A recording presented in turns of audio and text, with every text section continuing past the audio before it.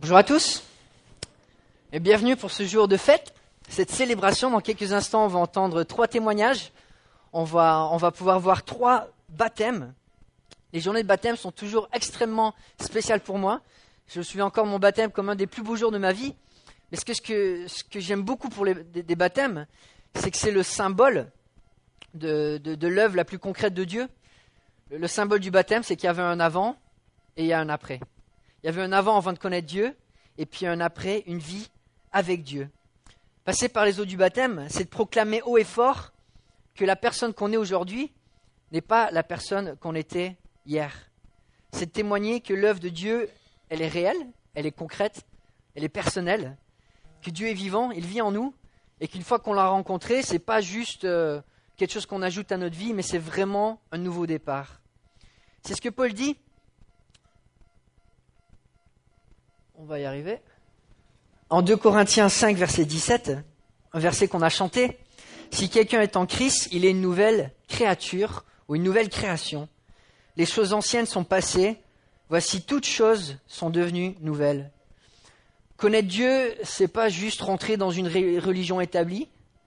Ce n'est pas simplement avoir une liste de choses à faire et à ne pas faire. Ce n'est pas simplement d'avoir un code moral. Connaître Dieu, c'est d'être transformé dans la totalité de notre être. C'est de penser différemment, agir différemment, aimer différemment. C'est d'espérer différemment, de désirer différemment, de se réjouir différemment, de partager différemment. Si quelqu'un est en Christ, il est une nouvelle créature. Les choses anciennes sont passées, voici toutes choses sont devenues nouvelles. Hier, j'écrivais avec un ami sur Facebook. Un jeune homme que j'avais rencontré, ça fait quelques années maintenant, l'été 2009. Ça peut paraître étrange, mais on m'avait payé pour aller au Canada pour animer des concerts de rap dans un festival chrétien. Alors je ne sais pas si vous pouvez vous imaginer déguisé en rappeur pour chanter sa grandeur. Enfin, ça fait des années. Hein. Et du coup, j'ai amené mon frère parce que lui, en fait, il aimait vraiment le rap. Moi, c'est pas trop mon style, mais comme c'est une bonne opportunité de parler de la Bible, j'en ai souvent profité. Et on a fait plusieurs concerts.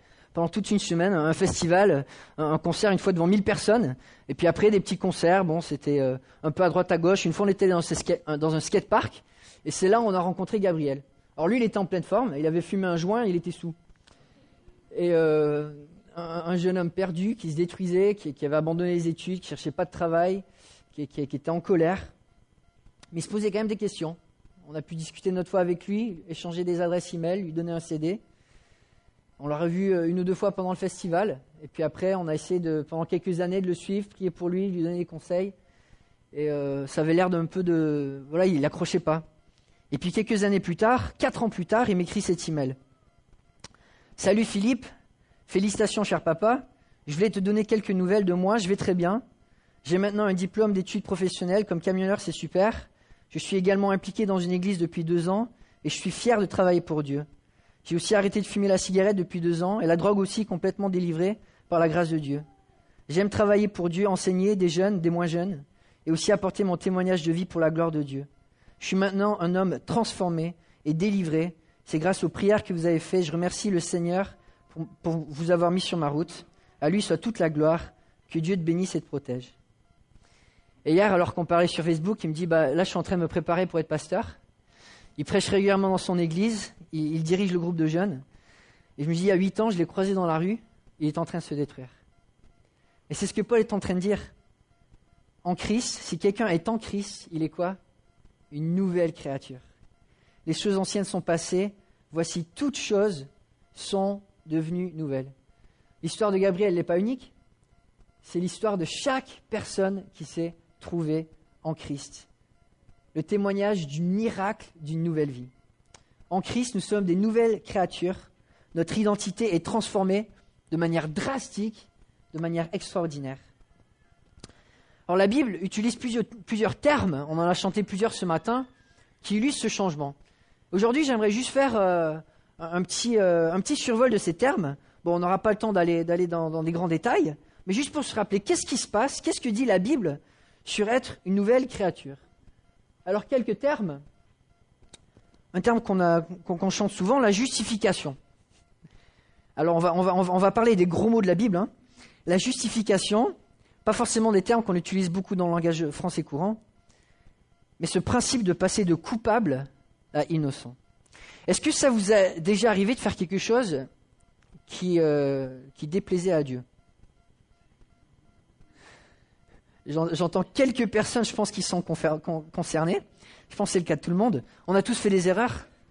On a tous fait des péchés. Et devant Dieu, finalement, on est tous coupables. On est tous responsables. C'est normal, Dieu est juste. Et en tant que Dieu, il est aussi juge. Et il doit attribuer à chacun ce qu'il mérite.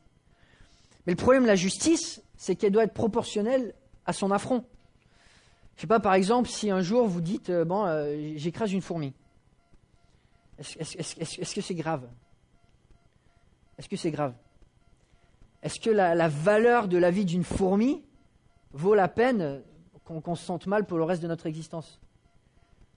L'affront est minime, parce que la vie d'une fourmi, finalement, c'est court, ça n'a pas une énorme valeur. Quelqu'un qui fait mal à une fourmi, on ne va pas trop lui en vouloir. Quelqu'un qui commence à faire mal, qui torture son chat, par contre, il y a même des lois qui le punissent. Mais quelqu'un qui fait du mal à un autre homme, ou à une femme, là, ça peut être un crime qui peut être puni de manière très sévère. Plus une créature a de la valeur, plus l'affront contre elle mérite un jugement important. Je ne sais pas si vous imaginez, par exemple, si une mouche tsetse était attrapée pour avoir piqué un homme et avoir causé sa mort, si on lui faisait un procès. Comment est-ce que cette mouche pourrait repayer ce qu'elle a fait ? Combien de vies est-ce qu'elle devrait donner ? La valeur de cette mouche, finalement, même si c'était toute l'éternité, ne pourrait jamais repayer la valeur d'une vie d'un homme. Et comparé à Dieu, qu'est-ce que nous, on est ? Encore moins ce qu'une mouche l'est comparé à nous. Enfin, Dieu, il est infini.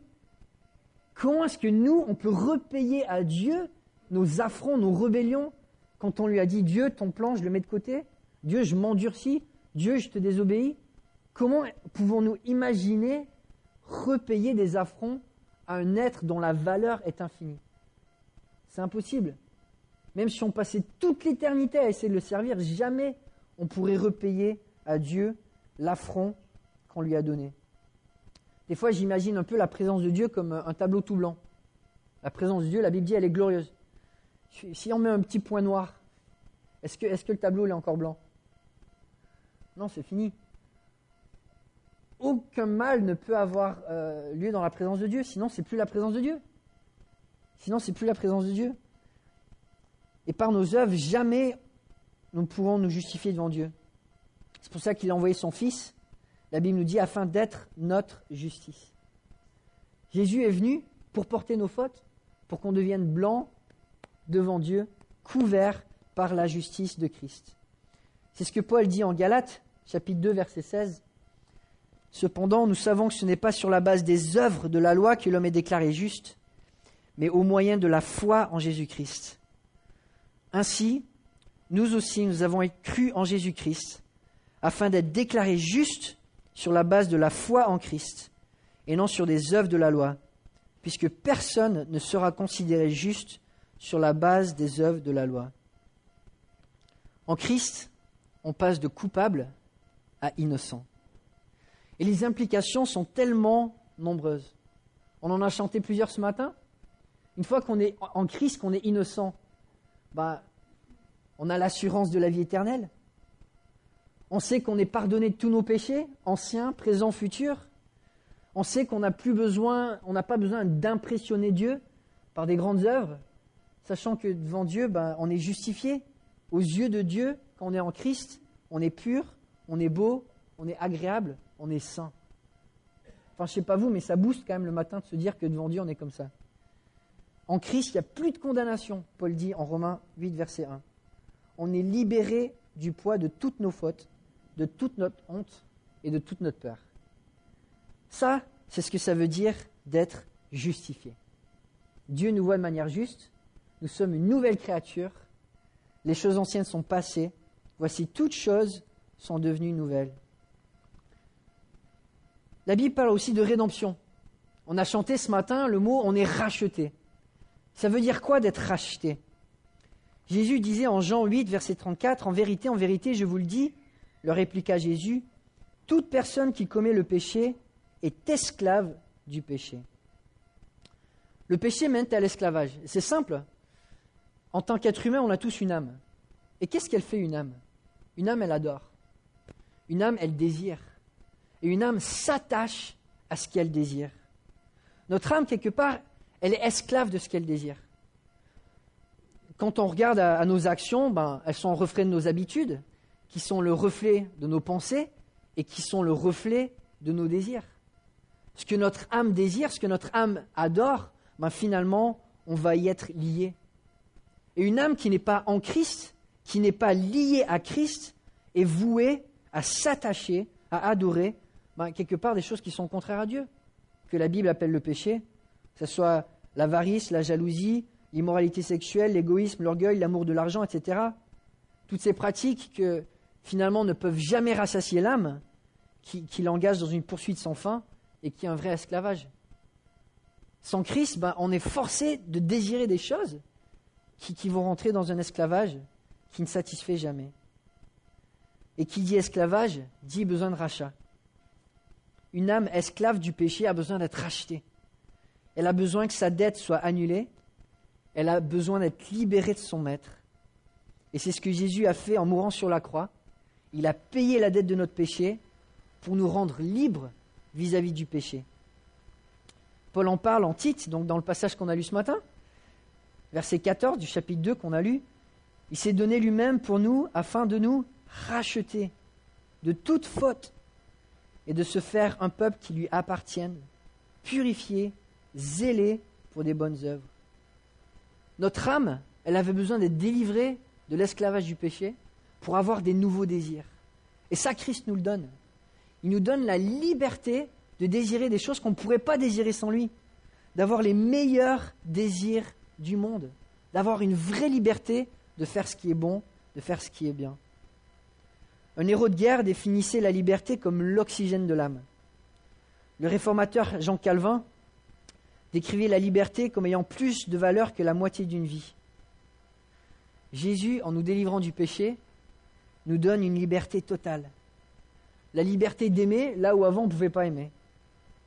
En liant notre âme à Dieu, nous avons les meilleurs désirs du monde. Alors je ne sais pas si vous connaissez ce gars-là, Voltaire, il disait « Les Français ne sont pas faits pour la liberté, ils en abuseraient. » Et moi je me dis, quand Christ nous donne une liberté qui est infinie, est-ce que c'est possible de sonder les limites de l'amour avec lequel on peut aimer en Christ? Est-ce que c'est possible de sonder la profondeur de la joie, de la liberté d'exprimer la joie qu'on a en Christ? Est-ce que c'est possible d'exprimer les limites du pardon qu'on arrive à donner une fois qu'on connaît Christ?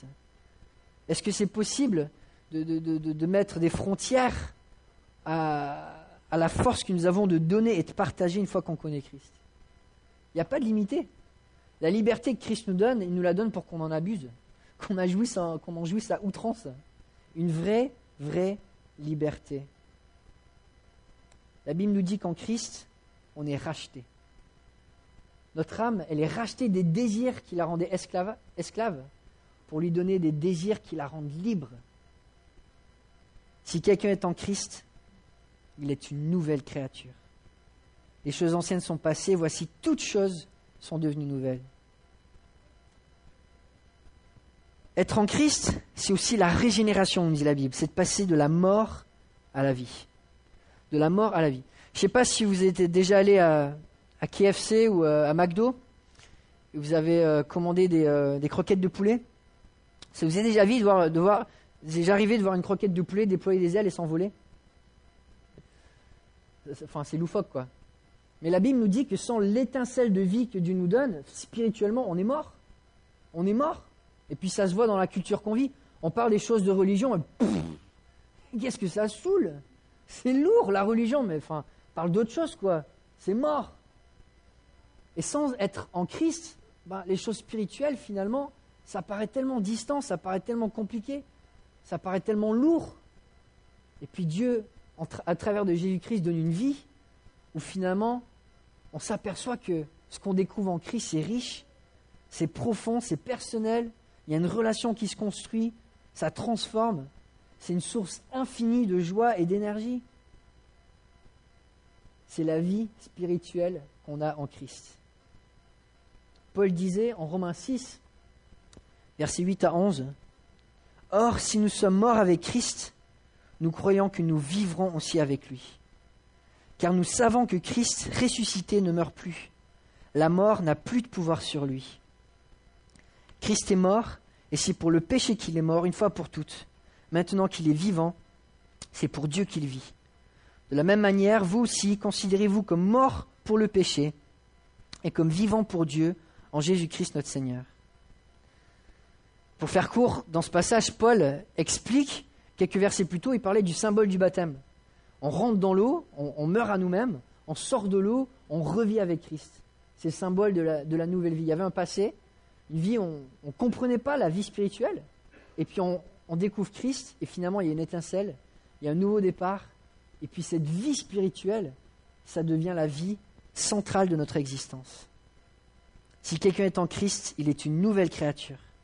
Les choses anciennes sont passées, voici toutes choses sont devenues nouvelles. On continue. La Bible parle d'adoption. On passe du statut d'enfant de la perdition à enfant de Dieu.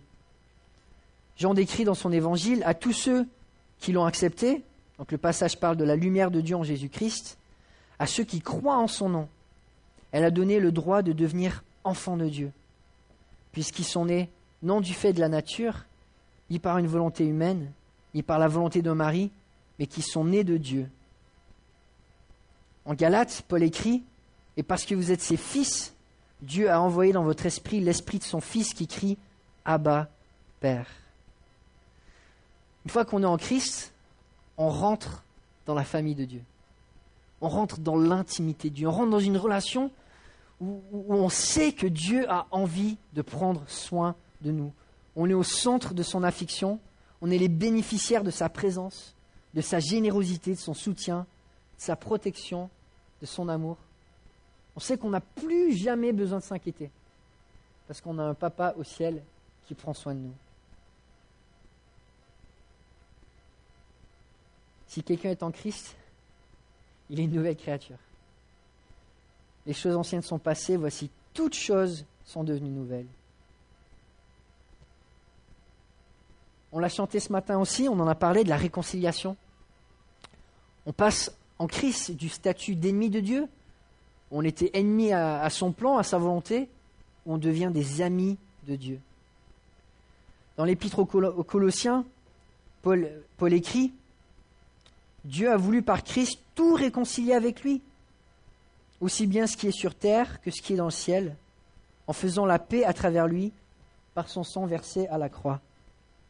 Et vous qui étiez autrefois étrangers et ennemis de Dieu, par vos pensées et par vos œuvres mauvaises, il vous a maintenant réconciliés par la mort de son Fils dans son corps de chair, pour vous faire paraître devant lui saint, sans défaut, sans reproche. » Une fois qu'on est en Christ, on devient des amis de Dieu.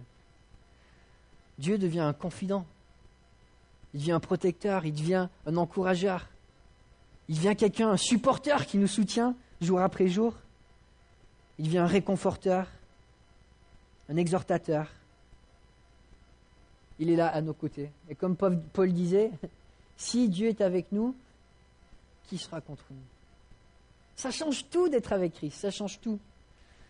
Si quelqu'un est en Christ, il est une nouvelle créature. Les choses anciennes sont passées. Voici, toutes choses sont devenues nouvelles. Rapidement, 2 autres mots. Et puis on va laisser la place au témoignage ce matin. La sanctification. Passer de gloire en gloire. Paul le décrit au chapitre 3 de l'épître de 2 Corinthiens, verset 18. « Nous tous qui sans voile sur le visage, contemplons comme dans un miroir la gloire du Seigneur. Nous sommes transformés à son image de gloire en gloire par l'Esprit du Seigneur. » Être en Christ, c'est aussi la promesse qui ne cessera jamais d'œuvrer en nous, qui ne se fatiguera jamais de nous façonner pour que notre âme soit de plus en plus belle, de plus en plus pure, de plus en plus lumineuse. Une fois qu'on est en Christ, il y a tout qui change. Il y a tout qui change. On est une nouvelle création. Et puis finalement, cette promesse, la glorification, une fois qu'on est en Christ, on passe du statut de la terre au ciel. Notre espérance, elle est réelle. Paul disait en Romains 8:30, ceux qu'il a prédestinés, il les a aussi appelés. Ceux qu'il a appelés, il les a aussi déclarés justes. Et ceux qu'il a déclarés justes, il les a aussi glorifiés. Être une nouvelle créature, c'est aussi l'espérance que notre vie va continuer après cette courte existence sur terre. C'est la promesse d'un futur qui est glorieux et qui est sans fin. C'est l'assurance d'un bonheur qui ne pourra jamais être volé. Alors dans quelques instants, on va entendre 3 histoires. Des gens qui vont témoigner qu'en Christ, ils ont été justifiés, ils ont été rachetés, ils ont été régénérés, ils ont été adoptés, ils ont été réconciliés, sanctifiés, glorifiés. Et ça a tout changé. Et c'est l'histoire de tous ceux qui placent leur vie en Jésus, en l'acceptant comme roi et en abandonnant les voies du péché pour devenir ses disciples. Nos 3 amis qui vont témoigner aujourd'hui ont accepté l'invitation que Dieu leur a offerte, de mettre leur confiance, de mettre leur vie en Christ. Et cette invitation, Christ la donne à tout le monde. Ses bras sont ouverts. Il souhaite accepter chacun de nous. Alors oui, Jésus désire notre âme. Mais ma question pour vous ce matin, c'est à qui d'autre l'a donné ? À qui d'autre l'a donné ? Prions ensemble. Oui, Père Céleste, on touche à peine à toutes ces promesses, à toutes ces merveilles que tu fais à ceux qui sont appelés en Christ. Père Céleste, tu désires tellement nous bénir. Tu désires tellement nous faire connaître des choses merveilleuses. Donne-nous d'avoir une foi qui se place entièrement en toi. Donne-nous de te faire confiance. Donne-nous de te suivre. Donne-nous de te connaître pour qui tu es et de connaître les plans magnifiques que tu as pour chacun de nous. Père Céleste, merci pour l'œuvre de ton salut. Merci pour la transformation que tu as fait dans ma vie. Merci pour la transformation que tu fais dans chacun de tes enfants. Ce matin, Père Céleste, on veut célébrer que ton œuvre, elle est réelle, que ton œuvre, elle est visible et que ton œuvre, c'est l'espérance pour notre monde aujourd'hui et pour demain. Je te remercie, Père Céleste, pour les 3 personnes qui vont témoigner aujourd'hui. Donne-leur du courage, donne-leur de la force. Donne-nous aussi d'être encouragés. Et donne-nous, en tant qu'Église, d'avancer dans l'œuvre que tu as pour nous. En ton nom, on prie. Amen.